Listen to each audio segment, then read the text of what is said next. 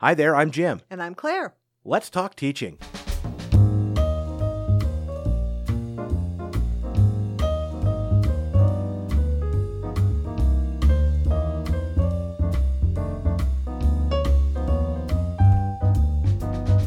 Welcome to Let's Talk Teaching, a podcast from the Center for Teaching, Learning, and Technology here at Illinois State University.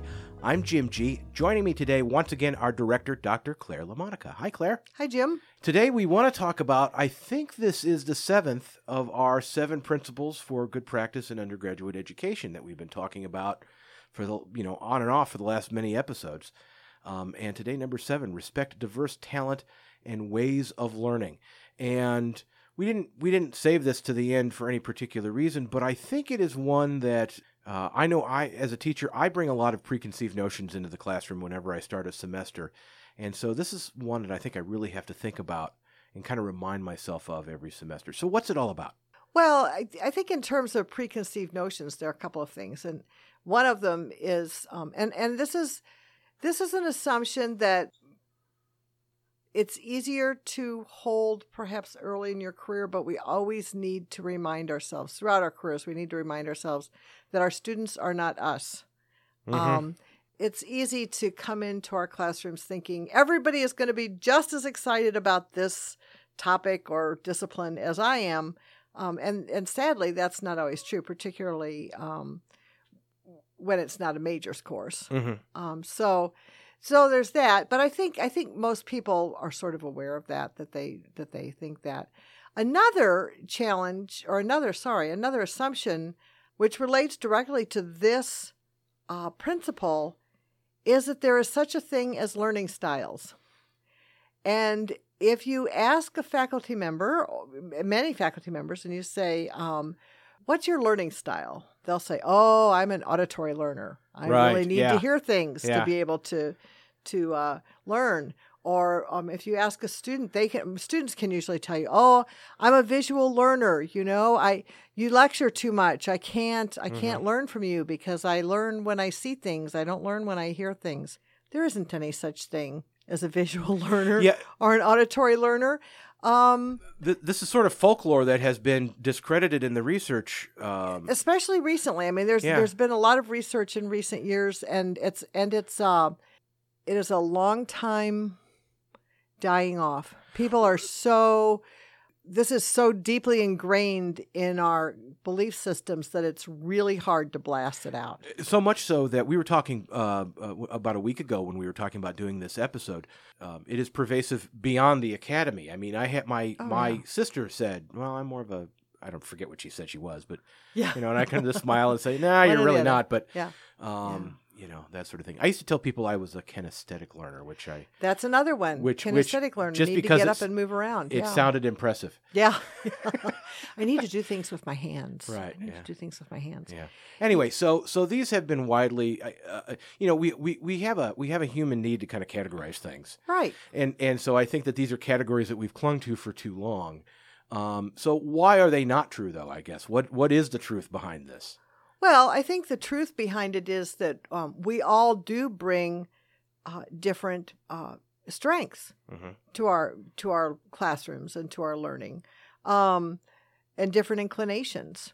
So I wanted to take a minute. I don't usually do this, but I wanted to actually read a little paragraph about this principle, and it says, people bring different talents and styles of learning to the college.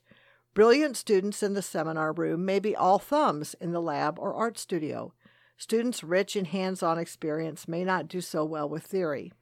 Students need the opportunity to show their talents and learn in ways that work for them. Then they can be pushed to learn in new ways that do not come easily. So I want to hold that last sentence for a minute because that's a hugely important sentence. Okay. But I want to go back to the beginning where it talks about different talents and styles of learning. So the truth is we all learn through all of our senses. We may rely particularly heavily on one particular sense or another, but it's not that we can't, we can't learn if we don't have a given sense. I mean, we can all learn, and it's about learning. We do have, however, we do tend to have different strengths. So while I've kind of finally at last, and you know, it took me a long time to let go of this idea of auditory learners and visual learners and kinesthetic learners, because it was so ingrained in my mind. Something that I like, though, is, and I still like, although there are disagreements even here at CTLT about this, is I like Howard Gardner's multiple intelligences. And I like it because it reminds me that all of my students are smart in some way. I happen to be predisposed to reading and writing. So, lucky me. That's, because that's the way school is that's the way school is predisposed, Sure. So, but not all of my students are predisposed in that same way. Some of them are very talented in other ways, spatially, kinesthetically, mathematically, lots of things. And the challenge to me is to help them use their own strengths to do what they need to do, to learn what they need to learn and do what they need to do in my classroom. I think that's key to what we're talking about here, because whether you agree with Gardner's work or you are going to hang on to visual, audio, all that other stuff, in some ways that framework doesn't matter. It's just recognizing that there are different strengths that students bring to the table, that they have different talents. I guess my next question would be, as I'm beginning a semester or during the course of a semester, how do I identify what those talents are? Or do I not assess the students for those talents, and instead I'm just making sure that the way I've structured the course kind of is good for all time zones, good for all audiences? You're sort of starting to get to the area of universal design for learning, and that's its own podcast or six. Sure, right. But ideally, that's what we want to keep in mind. We want to structure learning experiences in ways that allow students to come at them in various ways or from various areas of strength or predisposition. Okay, so if you assign students to watch a TED Talk as part of their homework, then that's good, because TED Talks are closed captioned. And a student who likes to both listen and read at the same time can do that with a TED Talk. If you find a clip on YouTube and you want them to watch that may or may not be, it's I think that it's not going to be closed captioned. It depends. It may depend. But it would be great if you could do some captioning. Because then both students who need that, maybe they're dyslexic, or maybe they're visually impaired, or maybe they're hearing impaired. And so some modality isn't going to be accessible to them. But if you present the information in more than one modality, then it's good for everybody. Students can choose to listen to it. They can choose to read the text, the captioning, or they can choose to do both. And something is probably going to work for them. If there's a student who has an actual documented need, right, then there's a mechanism here at the university to help with that as well, to make sure that the videos that you're presenting in class are captioned. And we actually did a recent episode with Jen Bethman over talking about some of that and about accessibility. But more to the point, even students who don't have a documented disability or anything that you would even consider to be a learning challenge like that, it's still better for them to have those multiple. See, you would say modalities, I would say channels, because I come from a communication background. We know communication is more effective when it uses multiple channels. The same message through multiple channels. Right. So if you can read it, if you can hear it, if you can see it, different sort of things. If you can feel it, smell it, and touch it, or even, feel it, smell it, and taste it, even yeah. better, yeah, right? Exactly. But that's exactly. not usually the case in our classrooms, unless we're in a really particularly wonderful, maybe a horticulture class or a food science class or something. Yeah.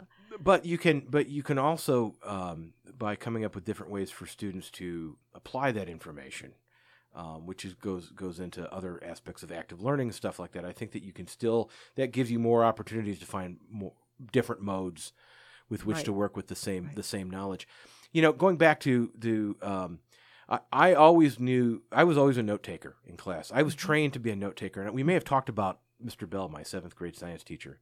I don't think I've heard about Mr. Bell. Mr. Bell, he taught junior high science, so I had him for 2 years, 7th and 8th grade in Washington, Illinois.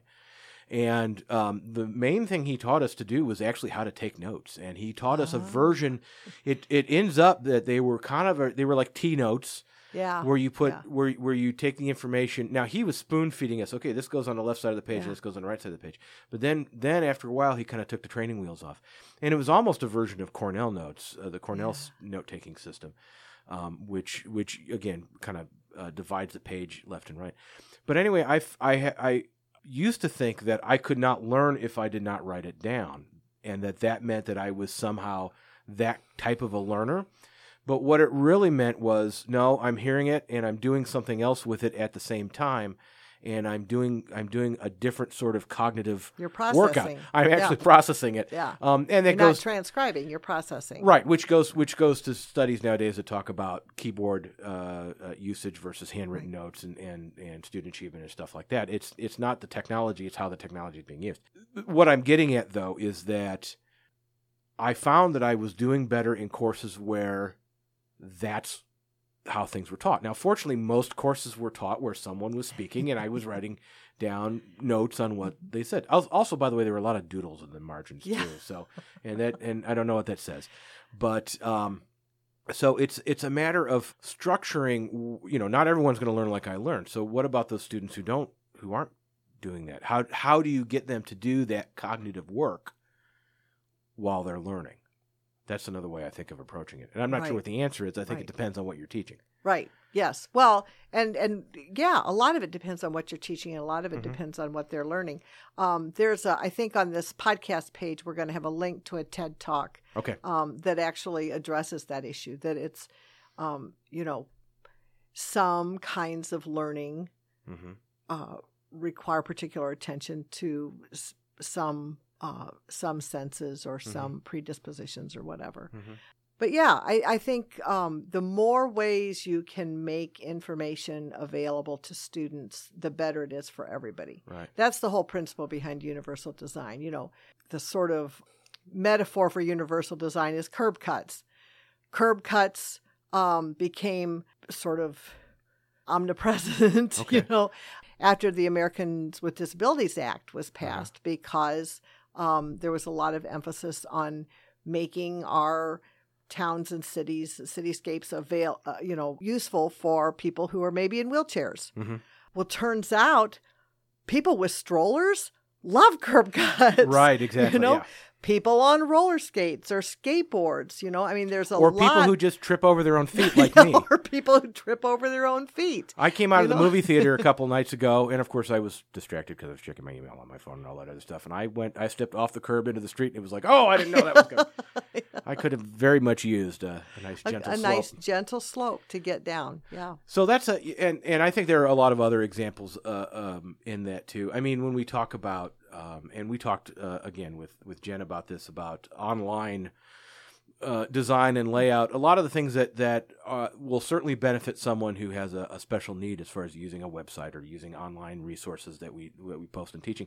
It actually makes it easier for all of us too. Right. Because a lot of it is just making sure that it's well organized and presentable and easily accessed. And that there's a flow to it and whatnot. As we talk about so we've been talking about kind of the conceptual level here. Do you have an example of either an assignment or just a general practice that you've used over the years in teaching that you have changed to make it more to respect diverse learners? Well, I'm sure people get tired of hearing me talking about teaching writing, but that's what I teach, so that's what all my examples come from. Yeah. But there was a time when pretty much everything that happened in my writing classes happened in writing, because it's a writing class. Sure. Then I read a really smart book by a former colleague of mine, Patricia Dunn, who was here at Illinois State University in the English department. She's now at SUNY Stony Brook. And it was called Learning Reabled. And she had another book called Talking, Moving, Sketching, or Sketching, Moving, Talking, or something like that.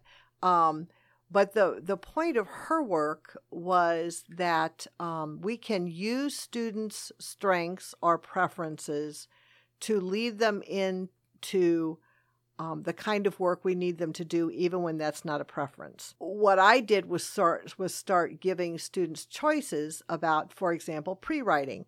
You know what? It's a writing class. At some point, you've got to give me samples of your writing, lots of them. But the way that you start thinking about your topic, that could be anything. You know, you could sit down and play the piano for a while if that helps. It was very interesting. Yesterday I was visiting with the Illinois State Writing Project, which is meeting here on campus, and we were talking about personality type in writing and how Myers-Briggs personality types affect the way you write. And I said, you know, my style of writing is get up and walk around for a long time and, you know, move and come back and sit down and write a paragraph and get up and walk around and come back. And so it's at one point, our assignment was to start writing. And I got up and I walked over to the book table and I picked up a couple of books and I started just sort of reading through the books. And then I went back and I sat down and I started writing. And it was just a perfect example of what I need to do to get into that. Pretty much everybody else in the room, some of them partly because it was the first day and everybody was being pretty obedient, you know, right? Yeah, sure, compliant. Yeah. But and I, having worked with the Writing Project for many years, felt completely free to do whatever I wanted. So I was comfortable doing that. But everybody else in the room just got out their pens and their pads and they started writing. Yeah. So I think letting people come at what I need them to do from a lot of different ways and not trying to over-regulate that. Okay. And letting them know that there are options for how to get started. So two things come to mind when I hear that story. One of them is doing something like that. And I think you had mentioned before about how students who were more visually oriented at some point as a pre-writing exercise, you would allow them to sketch. Sure. Or draw. To draw or something like doodle. But also you weren't going to doodle exactly. But you also were not going to let them turn in like an art portfolio for a writing project. Right.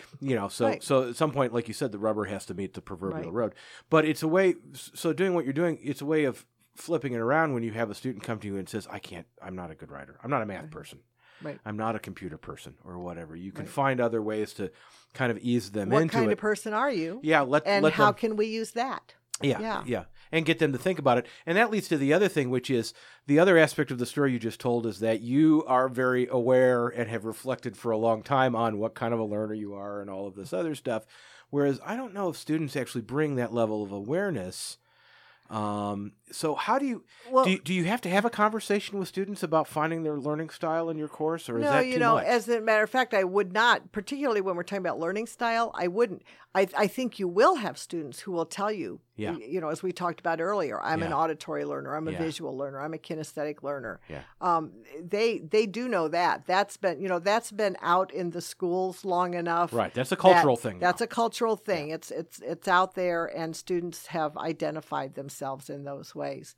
But I think what you can, and I'm not somebody who spends a lot of time, having my students take different kinds of inventories. I mean, in a typical class, I don't do that so much. But I do spend a lot of time talking to students, both in class and outside of class, one-to-one. And when they're stuck, I'll talk to them about, what do you like to do? How do you get started doing that? And see if we can't make a connection between the things that they feel are their strengths, the things that they feel comfortable doing. Is there a way we can utilize that to to push them to do something that's outside their comfort zone. Because see. you know what? Yeah. If you're not outside your comfort zone, I've said this so many times before, if you're not outside your comfort zone, you're not learning anything. Mm-hmm.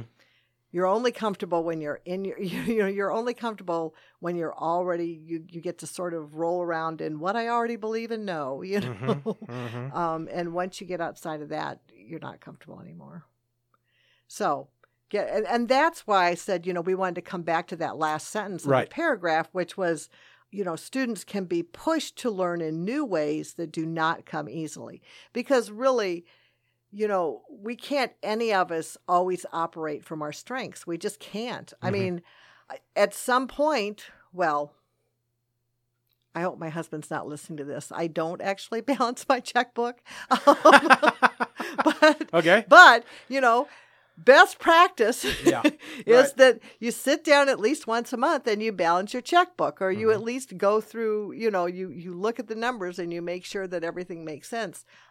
I don't get to, ideally, I don't get to say, oh, I don't do math at all. Mm-hmm. That's not the world I Right. live in. At some point, I'm going to have to fill out a spreadsheet. I'm going to have to follow a recipe. I'm going to have to balance my checkbook. I'm going to have to pay my bills. I'm going to have to figure out how much my tank of gas is going to cost me. I got to do math. And it's understanding that there are degrees, but there are certain degrees you need to engage in an activity in order to Right. just be functional in modern society. So when people say they're not a computer person, that's acceptable. But what that really means to me is, okay, I'm not going to expect you to build a computer for me. Yeah. But as far as at least finding information in a computer, that ship's kind of sailed. We're all doing that now. I mean, Yeah. you just got a new refrigerator. I bet that refrigerator is more computer than refrigerator.